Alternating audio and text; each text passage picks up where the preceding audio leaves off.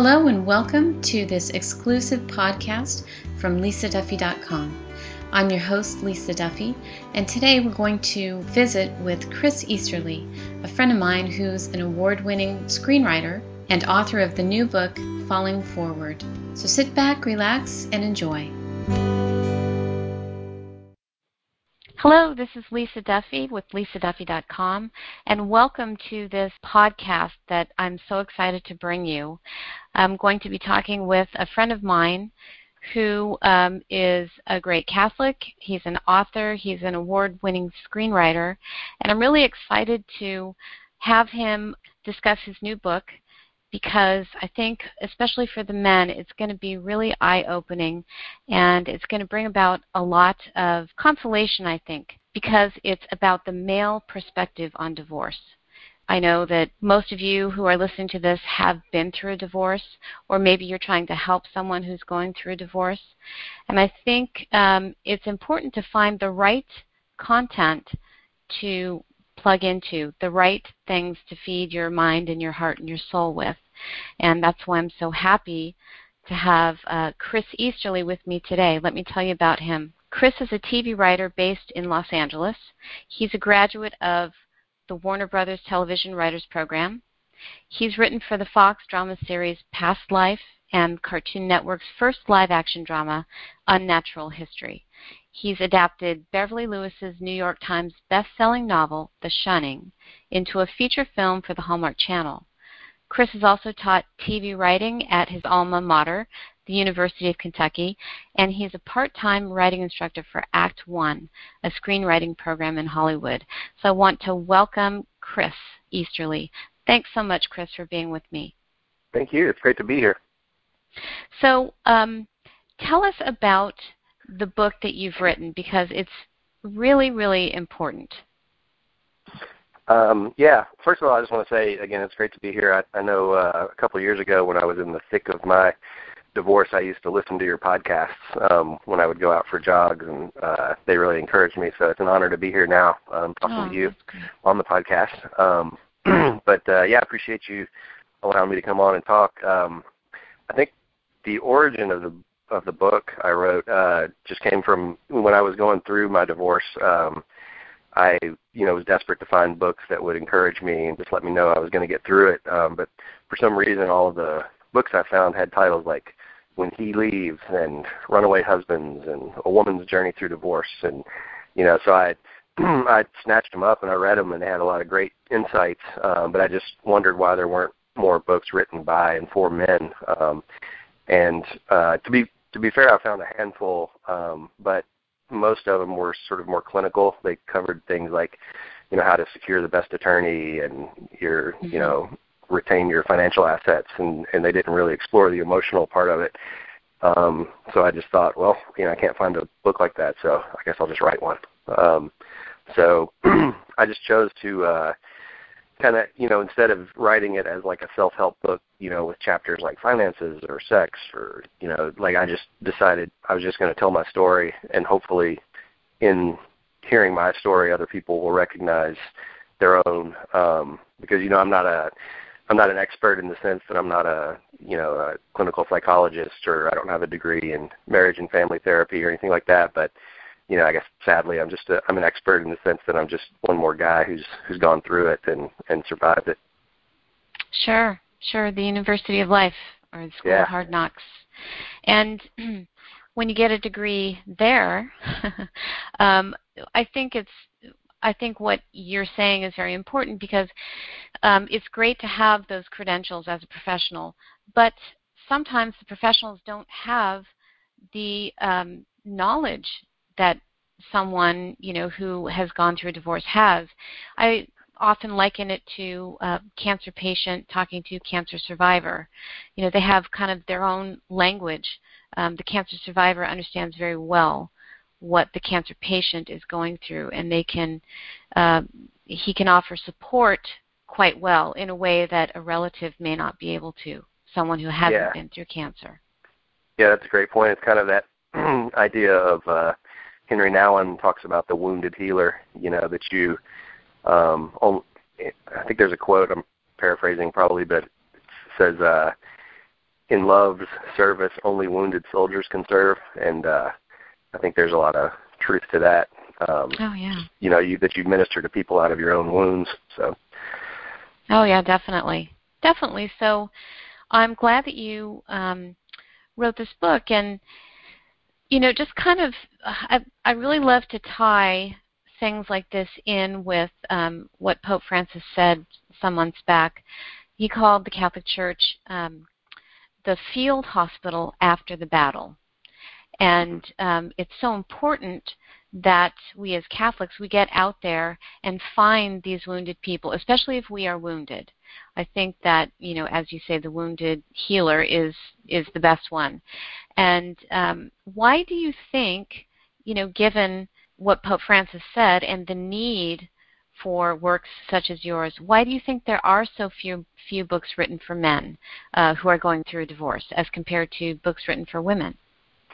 Yeah, it's a great question. I think sort of generally divorce makes people uncomfortable. It's like a death in some ways, and it's like you don't know exactly how to talk about that, and it's not something you want to bring up at parties and that kind of thing. But I think, especially for men, all these things I'm saying are sort of stereotypes, but I think they're stereotypes because they're true. But men don't like to be seen as weak or vulnerable. Mm-hmm.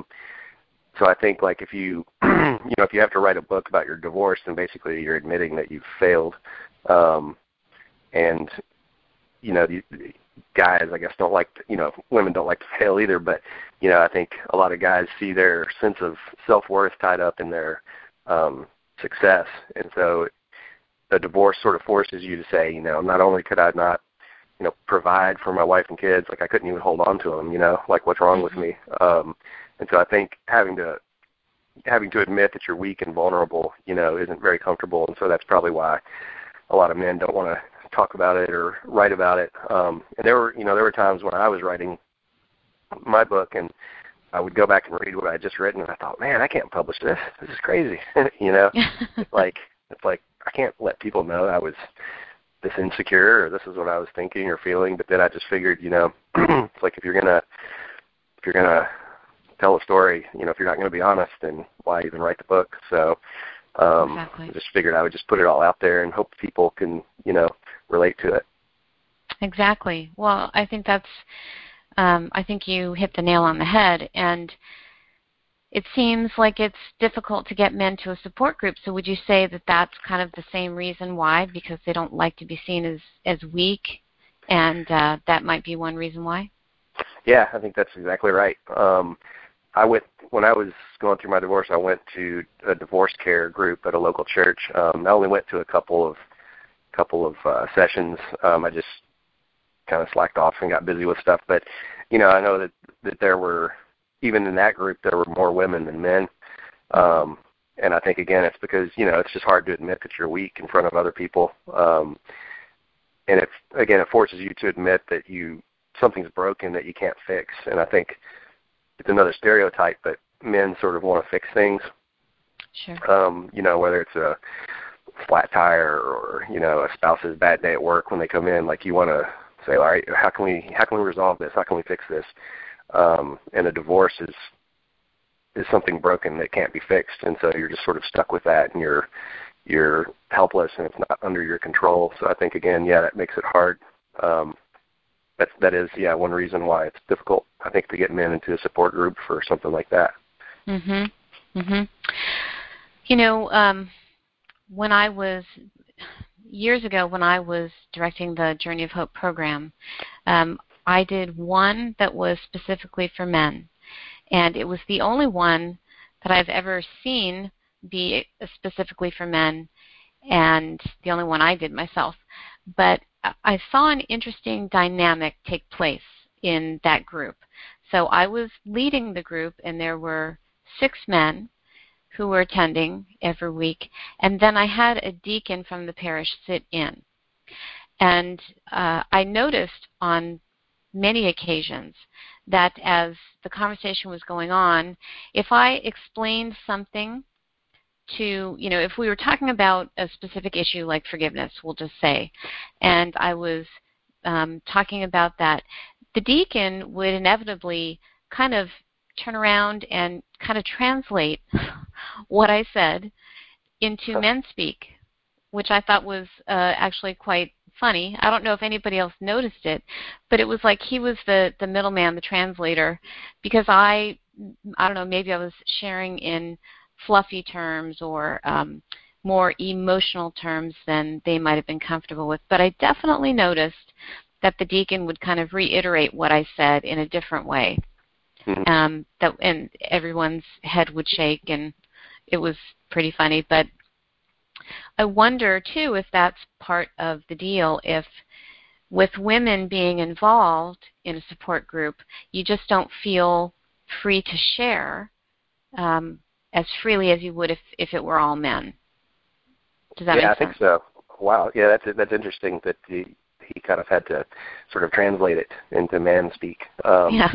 But yeah, I think that is that is interesting. I think guys typically aren't big on the sort of self-help terms like closure and vulnerability and that kind of thing. Like when they get together, they talk about their work, their career, or sports, or movies, or whatever. But they don't typically break down in tears and talk about their innermost, fears and concerns. So, yeah, I think that's pretty interesting. Okay, well, I'd like to get back to your book and ask you a couple things about that. But I just wanted to, before we did that, give you the opportunity to just talk about your ex-spouse and how she may feel about the book. Yeah, it was important to me that she read the manuscript. And when I was writing it, I'd let her know that I was writing it. And actually one of her friends, a sort of mutual acquaintance, contacted me because she saw on my Facebook that I was writing a book. And she sort of said, just be fair, make sure you're fair. I trust you, but, don't make this a hit piece. And so I kind of reassured her, that this book was never meant to be a sort of salacious tell-all. It's not a hit piece. It wasn't meant to tear anybody down, but to build people up. So, yeah, it was important to me that my ex read it, and she did. She read the whole manuscript, and it was hard. And she said she went through a box of tissues, and it's not an easy thing. But she said that she felt like she hopes that it can encourage some people too, and so she kind of signed off on it, which is good. Yeah, that's admirable. So many people don't have any regard for their ex-spouses or ex-partners or whatever it is, and they just throw it all out there. So I commend you for doing that, and I think it lends a lot more credibility to the book that way, for sure. Yeah, I hope so. I think, it's important. I think it's also sort of, I don't know if I would say another sign of healing maybe, but, 2 years ago I wouldn't have been able to write the book because I was still too angry or, hadn't resolved it as much as I have now. So I had to kind of wait till I got to a point that I could write it where it wasn't, sort of tinged with bitterness and resentment and that kind of thing. I sort of needed that detachment to be able to tell the story in a way that showed grace to everybody, Excellent. What do you think is the most powerful chapter, in your opinion, in the book? That's a good question. I would say maybe it's the next to the last chapter, I think, called Taking Ownership. And it's just about just what it says, taking ownership, that the only way you're ever going to sort of make peace with your ex and with yourself is to not put all the blame on them. Because in my divorce, there was infidelity on my wife's part, and that sort of, was the thing that led to the whole shattering of the marriage. And but it would be real easy for me to sort of point to that and say, well, that's why we got divorced, But that wouldn't be accurate, and it wouldn't be fair because there were things that I did that contributed as well. And so I think it's just important. It's really important to say, take an honest look at yourself and, like, this is where I went wrong. And, she made mistakes, definitely, but I made mistakes too. And until you're honest about that and then decide, like, okay, I've made mistakes, but I own those now, and I'm going to move on and do better in the future. Then if you can't get to that place yet, then you're still kind of working on it, and there's more healing to do, I think. So I think that chapter is important in that sense, that it's a sort of looking in the mirror moment and saying, okay, this is my part in it. Mhm. It takes two to create a marriage, and it takes two to create a divorce, basically. Yeah. Even though one of the spouses might be much more at fault. They both had issues. Right. Yeah.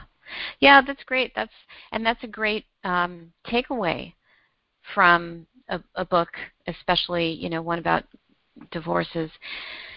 You just don't want to live the life of a victim, because that's no way to live. You're constantly blaming someone else or other people for what's wrong in your life. And if you can stand in front of the mirror, look yourself in the eye and say, I was to blame too, I think so many people would be so much better off if they could do that. That's a great message from that book. Yeah. Well, I talk in that chapter about, in an earlier chapter, I talk about how there was a a journal that my ex had written before we married. She had written it to her future husband, and it was, letters to her future husband, and she gave that to me on our wedding night, and that was a precious gift. And when I was going through the divorce, I remembered that I still had that, and it was just so painful to hold on to. That I remember getting up in the middle of the night and going out to my garage, and I picked up that journal, and I just I just wanted to get rid of it, and because I felt like it was sort of haunting me, and so I drove to just to like a public trash can and wrapped it up and threw it away, and just sort of washed my hands of it, and that was one of my lowest moments and just broke my heart. But I remember in that taking ownership chapter, like I talk about how 3 years later I was looking through a box for a book or something, and and I came across this little framed photo of me and my ex hiking in a park, and we were smiling, and I looked at it, and there was a tinge of sadness, but I didn't feel the urge to just like destroy it, to like throw it in the fire or something like that. And so to me, that was a sign. It's like, okay, I can look at this, I can feel sad, but it's not the sort of white hot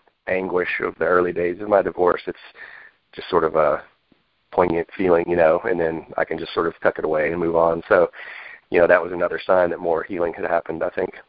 Excellent. That's great. That's a great point. What would you say are the 3 best ways to help a guy who's going through a divorce? I would say the first thing is just be available. I think the biggest thing that helped me was just knowing that there were other men I could turn to who would just, again, not try to fix it, but just let me talk. I had buddies who I could just go out for a beer or go out to lunch and just talk about my situation, and they would listen and empathize and encourage me. And there were 2 friends in particular who had both been divorced, and both of them, their wives had cheated on them, and so they were really able to know where I was coming from, and just being able to talk to them and have them reiterate to me, what I was feeling was hugely helpful, just to know that I wasn't alone, and that here were 2 guys that had gone through it, and they had survived it, and they were happy again, and one of them's remarried. And so I think just being available to a person to let them talk, and then also inviting them out to do stuff, whether it's, go to the movies or go out for a run or just to get out, and it may not always feel like it, but that being in that community makes a big difference, because there's a time to be alone and grieve, but too much time alone can be unhealthy. So I think it's important to invite somebody who's going through that to just go out and go hang out, go for a jog, let's see a movie, whatever. I'd say that the third thing, which is probably the most important thing, is if you're a person of faith, that you should keep going to church and keep seeking God. I know that was important to me. Fortunately, I never felt like God had abandoned me during my divorce. I was angry and I was grieving, and I didn't know why it was happening. And but I always felt like He was there.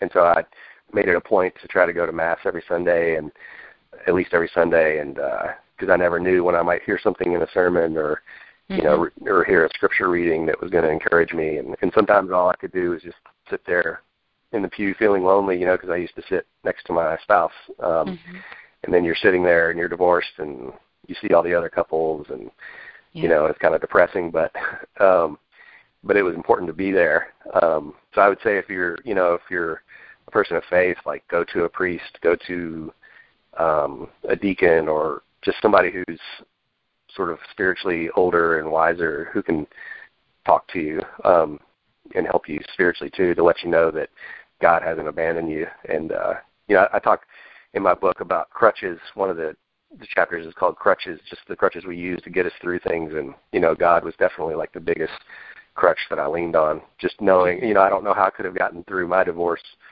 without knowing that there was a God who cared, and that my suffering might ultimately prove redemptive, that there might be some good that could come out of it. That's an excellent point. When I was first going through my divorce, I think I struggled so mightily with the idea that God had allowed my divorce to happen that I did kind of go it alone for a little while, and that was those were the dark years. And they weren't actually necessarily years, but there was a very dark period in my life, and something I'd never repeat ever, because it's true. God is, I agree with you. I don't know how anybody can get through that kind of devastation without God, without that kind of hope that, this too shall pass, and God has something better for me. And, it's not that you need something better after your divorce. It's just that you need to know that the pain will end at some point. You'll always be sensitive to memories, like you were pointing out, but it doesn't have to destroy you. So, and I think that God's grace is responsible for most of that kind of healing. Yeah, I think so too. That light might be very dim sometimes, but at least there's a light there, Yeah. If you have a relationship with God, that that there's hope, and ultimately that maybe there's even a point to it all, even if you don't figure out what it is in this lifetime, Yes, absolutely. So, kind of quickly, what are some of the worst ways to help someone, or to help a guy in particular? I found that one of the things that was unhelpful for me was friends who would criticize my ex. In one sense, like when you have a buddy talking to you and they're, sort of trashing your ex, and she's a terrible person, you forget her, you don't need her, and like part of you sort of feels good because because it's like, oh, my friend, they're in my corner, but also it's like that doesn't really help because my heart's broken, and like I'm hurting, and that's not helping my grief. And the thing was, like, I still loved my ex, when I was going through that, and like I didn't want her to suffer, and so I didn't want to hear some. In a weird way, it's like, well, I was married for 7 years, and I'm used to defending her and supporting her, and so to hear somebody tearing her down, it's like, I know she did something awful or whatever, but I can't, this isn't helping me. You calling her this and that, Right. It just doesn't.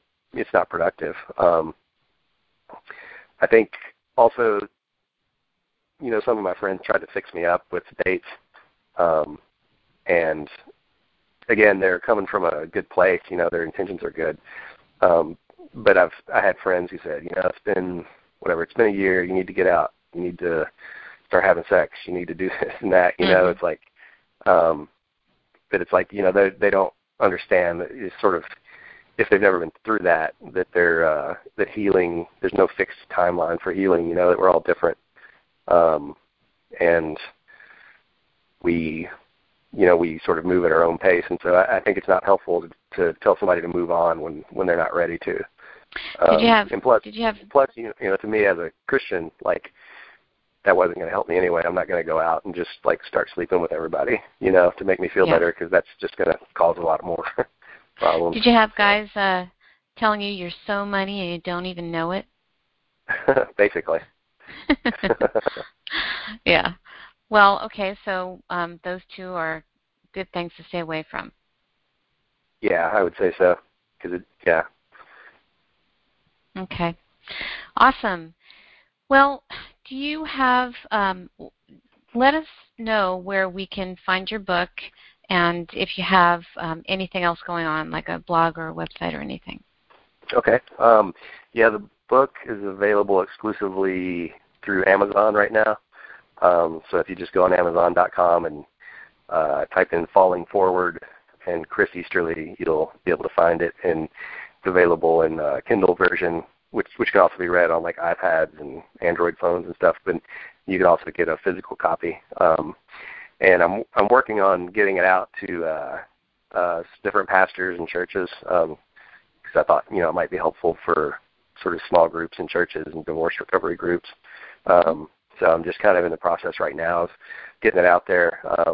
I just published it in December, so sort of in the early stages of getting it out there. But right now it's on Amazon.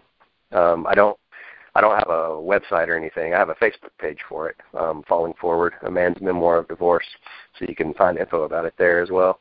Awesome. That's great. And, as I mentioned before, Chris is a pretty talented screenwriter, so hopefully we'll be seeing more from you there, too. That would be exciting. Yeah, thanks. I'm working on a feature film, actually, that I'm developing that I want to shoot, sort of an independent film this summer, so that's kept me busy as well. That's exciting. I wanted to bring up annulment, Yeah. just because I'm in the process of going through the annulment paperwork right now, and I've only been Catholic for a few years. I grew up Baptist and then became a Catholic a few years ago. Me and my ex, when we were married, we both joined the church, and so the whole concept of annulment was sort of new and foreign to me. Because I thought, if you get divorced, you're divorced, and then you just move on and start dating and find a new spouse. But, I try to, take my faith seriously, and I realized that annulment is an important thing because it essentially acknowledges that I guess you never had a marriage, a sacramental marriage in the eyes of the church, and that it's important to make sure that you have your marriage annulled before you really fall for somebody else. So I just wanted to point out that I think that's important, and I don't really talk about that in the book because the book was more just about my story leading up to the sort of collapse in my marriage and how I got through that. And it wasn't about annulment, but, maybe, I don't know, maybe that'll be my next book. So in some ways, I feel like, in some ways, like the story's not over, just because we're going to see what happens with the annulment, but I don't know if you have any thoughts you want to add about that, but I just wanted to point that out. Well, that's a great point. And, with Pope Francis, things are, changing with the annulment process in a good way. I think a lot of those changes are going to take quite a while to, become standard practice. But I think that it's important to be patient with the annulment process. Be patient with the paperwork because it is an arduous task.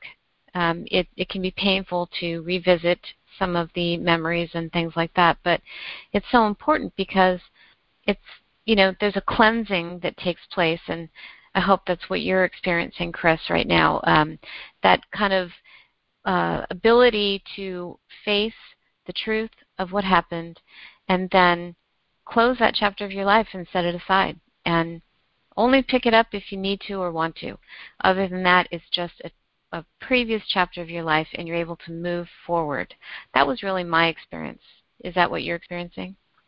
Yeah, I definitely think it's been a healing thing, and I think what you just said about closing the chapter sort of points to another thing I mentioned in my book, sort of an insight I got going through all this was just that, your divorce may mark you, but it doesn't define you. So, divorce is part of my history now, but divorce is not me. Right. So I think, the annulment process is just going to be one more thing that sort of adds to the closing of that chapter in my life. Yeah. Well, it's all good stuff. I'm thrilled with what you're doing. I think this book is just really, really important, and I hope a lot of people pick it up and read it, not just men but women too, because it would be helpful to hear the male perspective for a woman. So thank you so much. Thank you very, very much for coming on. Yeah, thank you. It was my pleasure. Absolutely. And we will be having more podcasts in the future. Please visit lisaduffy.com as often as you can to see what new things are available. And thank you for spending time with us. God bless.